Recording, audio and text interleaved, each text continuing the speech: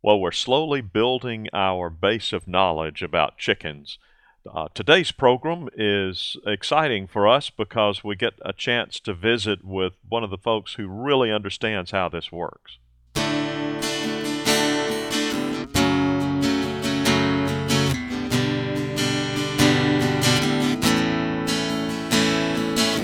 Welcome to Longleaf Breeze, subsistence farmers using 3 simple principles, approaching but never reaching subsistence. It's gotta be fun while we're doing it, and we don't make all misstatements. And now, Lee and Amanda Borden. Thanks, Adrian, and welcome to our podcast of June 12, 2014. We were indeed fortunate to attend a backyard chicken workshop in Dadeville last week, and we had a chance to hear from one of the presenters. We had, first of all, Dr. Joe Hess and also Dr. Ken Macklin, both of Auburn University's Department of Poultry Science. We caught up with Dr. Joe Hess right after the presentation and got some really interesting pointers from him. So I guess our first question for you is, what are some of the better breeds that people should consider if they're into backyard chickens? The best type of chicken for backyard chickens is called a dual-purpose breed. Lays a lot of eggs, but also is a relatively meaty bird if people want to eat the birds. One of the advantages of dual-purpose birds is they're very calm and they actually make pretty good pets. The most productive layers, like white leghorn hens, are very flighty and very aggressive birds and are not the best pets.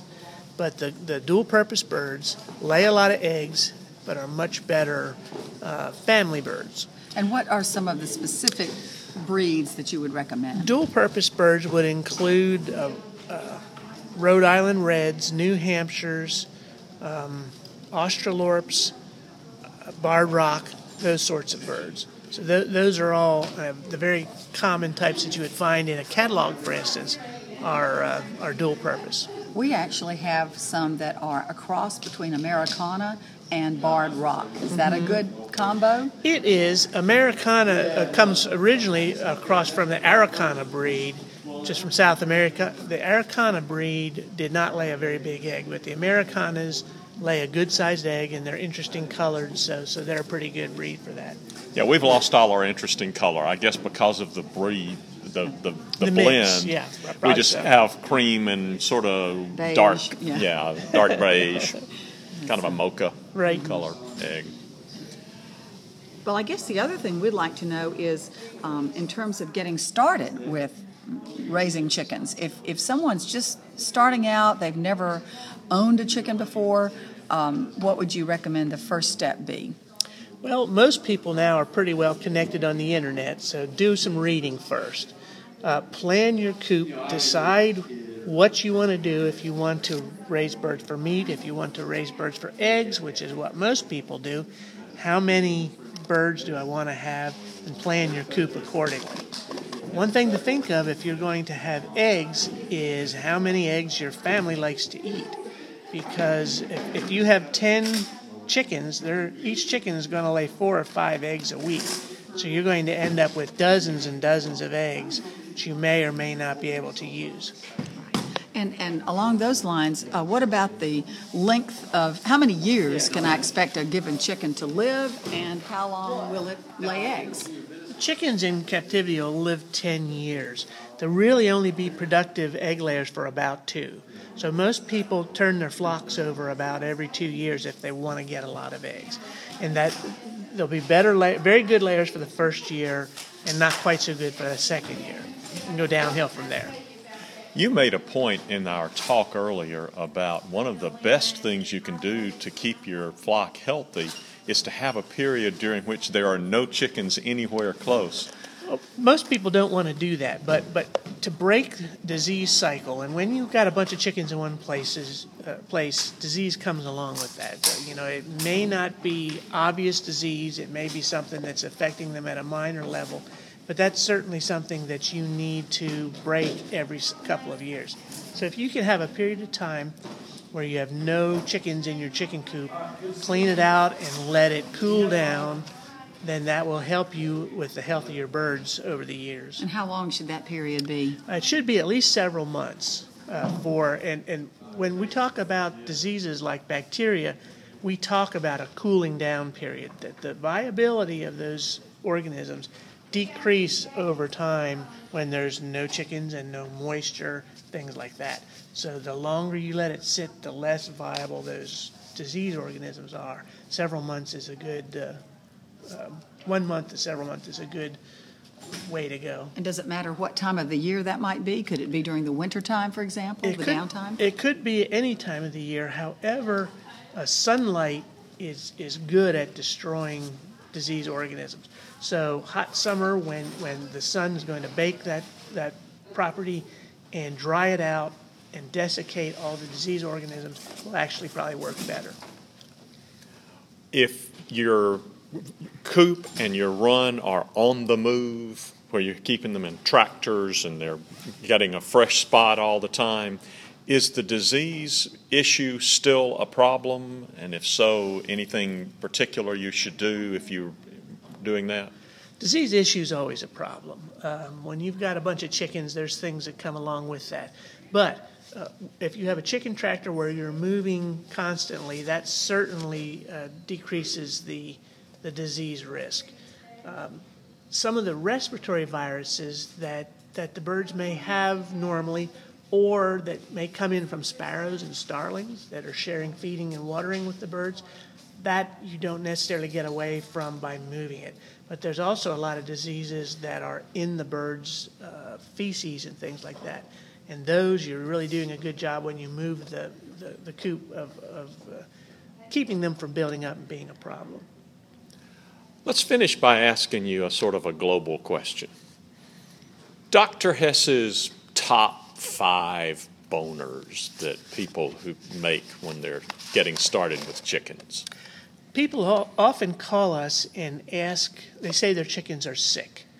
And generally, if I talk to them, probably 3/4 of the time it's they're feeding the wrong feed. So offer a good quality feed that's appropriate to the birds. Starter grower up to 5 months, laying mash after 5 months once they start laying. People feed the wrong feed.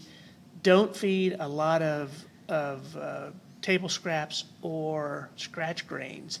Feed a commercial feed. That's one of the biggest things. People will add birds to their flock that they've gotten somewhere, and they will introduce diseases to their flock from buying at a swap meet or something like that. That's a common problem. Be well prepared for predators, because predators will find your birds and get in. And you're going to keep losing birds until you've built your coop up enough that you'll keep them out. You might as well study on that beforehand. So that's really only 3, but those are 3 that come to mind. Well, that sounds like great advice, and we appreciate your being with us today, Dr. Hess. We enjoyed the presentation, and we look forward to sharing this with more and more people. Do you mind if we share the website on where they could contact you? Absolutely. Lots of backyard producers contact us by calling us at the Poultry Science Department, or just look us up on the web at Auburn University in the Poultry Science Department, and we receive Twitter feeds or emails or talk to people on the phone. Excellent. Thank you. You're welcome. Well, it's interesting to hear our questions answered by an expert like Dr. Hess, and we've had a little chance to do some debriefing since then. What do you think? Well, I was really glad to have a chance to visit with him. Both Joe and Ken were knowledgeable, they were approachable, they were funny. It was just a wonderful, useful program. But just a couple of things that popped up for us. One is they have a great video on their website about how an egg forms. I think it's called Virtual Chicken. So there'll be a link to that on the website so you can go and take a look at it yourself. I promise you, if you are using laying hens, you're going to want to see that video. Because it tells you a lot about what's happening inside the hen's body while she's getting ready to lay the It's fascinating egg. stuff. That's right. And of course, we learned a lot from both Dr. Hess and Dr. Macklin about nutrition, about health for hens, and of course, everybody's now had a chance to hear the interview and get a flavor of some of the information we got. But one of the surprises for us that came out of that workshop was determining exactly how much space is needed per hen when you have them in confinement of some kind, in which we do. We have functionally a chicken tractor, but there's a coop and then there's a run. There's the indoor part and the outdoor part. The indoor part, the coop, Dr. Hess was saying that we should have at least 4 to 8 square feet per bird inside. And our little coop isn't that large, and it's supposed to be big enough for 4 hens. That's right. Costco bills it as big enough for up to 4 hens, but according to his standard, it is not nearly big enough. I guess I'm going to give us a slight buy on that because the ladies spend so little time in the coop. They go into the coop at night. They go in when they need to lay. They go in when they want to check in with their feeder or waterer. But basically, they live in the run. So I understand that it's too small, and the next one we build, and we will build another, the next one we build will be larger per bird than that. But I'm not going to lose a lot of sleep about that. I think you're right. They're fine. Although you said this morning when you went out to let them into the run, at least one of them was really cackling as if, hey, let me out of here. I'm ready to get out to my run. I guess when they get up in the morning and I'm not there to open it up for them and let them out in the run, they start talking to me. That's right. And the run is plenty big because the recommendation there was to be 5 to 10 square feet per bird. And we've got more than enough. We've got about 16 square feet per bird. Yeah, so they've got plenty of room. We're in good shape there. And I'd rather give them more rather than not enough space to run around. Which, among other things, means that if we have a day or two when we can't move the run, it's not a horrible thing because they've got enough space there. They can scratch and peck and pee and poop over a day or two. Without it being the same, because as Dr. Hess pointed out, with the chicken tractor, the way we're doing it, with the functional, we're moving it every day, we do minimize the possibility of disease from their stepping in their fecal matter and getting into that. Exactly. So moving it around, it was nice to hear that we're doing the right thing in that regard. And, the other thing that was a surprise to me, well, I guess not a total surprise, I had heard numbers about what percentage of a hen's life was actually spent being able to produce eggs, but to hear it in such stark terms as, okay, she can live to be 10 years old, but you're only going to get 2 years of egg production. That's an eye-opener. Of good egg production, of consistent egg production, right. That not to say can't go longer, but I'm seeing that we probably will have some time with some old hens who aren't laying anymore. I don't expect we will. I expect we'll have some hens who depart this world. Yeah. I don't mean to keep old, unproductive hens around just because we want to be nice or because we love them so. I hope that's not difficult for you. Well, it's difficult, but I understand that. And that is actually a point that Dr. Hess made, is that, yes, chickens can be pets, but they're not dogs and cats. We can eat them. In fact, some people raise chickens. That's why you have dual purpose birds. Some people do raise them to be meat. And they are not in the same category with your family dog and cat. And that is certainly, they're a barnyard animal. They're and livestock. A corollary of that, now that we know, okay, they're going to have a useful life of 2 years plus or minus, whatever happens. And if that's the case, then we get more relaxed about having some artificial light in the coop during the winter months to help their egg production continue. And it doesn't need to be a huge bright light. It can be a rather low power LED light bulb just to give them some light and extend that daytime for them by, 6-7 hours makes a huge difference in their production. That's right. That was some really good specific information that we received in the workshop itself, is that Dr. Hess talked about the fact that stimulating with light, and Dr. Macklin too, for that matter, they both chimed in on that you can, it's not bad for the hen. It's not going to wear their body out to do that. They gave us the numbers about how much light per day. And so now that we know you're going to get 2 years either way, or as you said, maybe slightly more, why not go ahead and prolong the time during the year that you get eggs? Yeah, and we don't have a light set up in there yet. But we don't need it this time of year. We don't need it now because it's summertime, but sometime during the next couple of months, we need to come up with that light and how we're going to power it. That's right. Even though there is no AC anywhere near where they're living.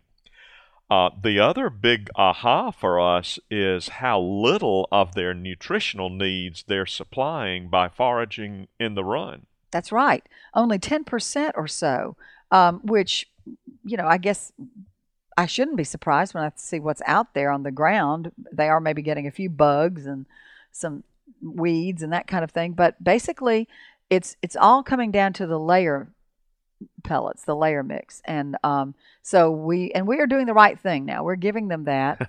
Even though it took us a while. Yes, we had to. I think we confessed on an earlier podcast that for some reason you got it in your head anyway that what they needed was scratch feed, so they ate that for a while, and then we found out. And I love the parallel that Dr. Hess mentioned. It's sort of like giving a child a whole bunch of Snickers bars and then saying, "Now eat your meal." We've been giving them the chicken equivalent of Snickers bars for about a month. And we've learned better now, so they're getting regular layer crumbles. And that seems to be working just fine. And egg production has improved since we went to the layer crumbles. And we've been more conscientious about consistently offering the oyster shells every day. Now that we know, that they're going to eat it when they need it, when they feel they need it. And so we noticed that their shells became thicker too. And they do tend to go for those oyster shells. So it obviously is fulfilling a need that they have, and we're glad to do it. Just a quick little note about fermented feed. There's a lot of information on the internet out there about fermented feed, and I decided, okay, I'll give it a try. And we did use fermented feed for about a week and a half. And in our experience, the ladies just didn't care for it as well. They ate the dry feed better than they ate the fermented feed. And we learned that there's no advantage to the fermented feed, really. There's no... Yeah, it's a mess. Mm-hmm. It takes more time, and it's supposed to be more appealing to the hens. That was not our experience. It may promote their gut health a little bit, but in my mind, I'd much rather they eat regularly, and they are eating regularly with the layer crumbles. Another response I have to what we learned in the presentation as well as in the interview is that our experience is completely consistent with what Dr. Hess said about the temperament of barred rock. That's the only one we really have experience with, the barred rock Americana, but with the dual purpose bird, because they have been just they're not aggressive at all. They're very social. Seem to be happy with each other. And there is a little bit of cross-pecking going on, but certainly nothing that's life-threatening or health-threatening. No. So I think these ladies get along well together. And with us, the point I was going to make too, and I think I might have mentioned it, the first week we had them, when we did have them out on Veg Hill and they got to free range a bit, and when I would be out there, they would come over to me, as if I'm their mom or something. So that was sort of, again, they weren't the least bit aggressive. They were the opposite. They were drawn to people. Oh, yeah. And they always go toward us whenever we're out there because they've come to associate us with good things. That's right. Typically, we're bringing something yummy or some, fresh layer crumbles or whatever. Just a quick little aside. We had one of our ladies develop a sneezing problem, and I looked around and found a poultry illness flowchart that I consider to be an excellent resource. So I'm going to link to that on the show notes page. You said it's out of North Carolina, is that right? Out of North Carolina. And meanwhile, our sneezer, Imogene, seems to be doing better. Doing better, still not 100%. She's still a little weak. But every day is improving. So yes. That was good to know. Thank you for being with us as we process some information we've recently gained about chickens and shared that with you today. We hope that you'll have a great weekend. Hope to see you next time. You've been listening to Longleaf Breeze with Lee and Amanda Borden. You can call the farm at 334-625-8682. Send email to letters@longleafbreeze.com. Our address is P.O. Box 780446, Tallahassee, Alabama 36078. Visit us at longleafbreeze.com to learn more about the farm, to browse our archive, and to look over our planting database. You can also read the daily farm log and check in with Lee and Amanda. That's longleafbreeze.com.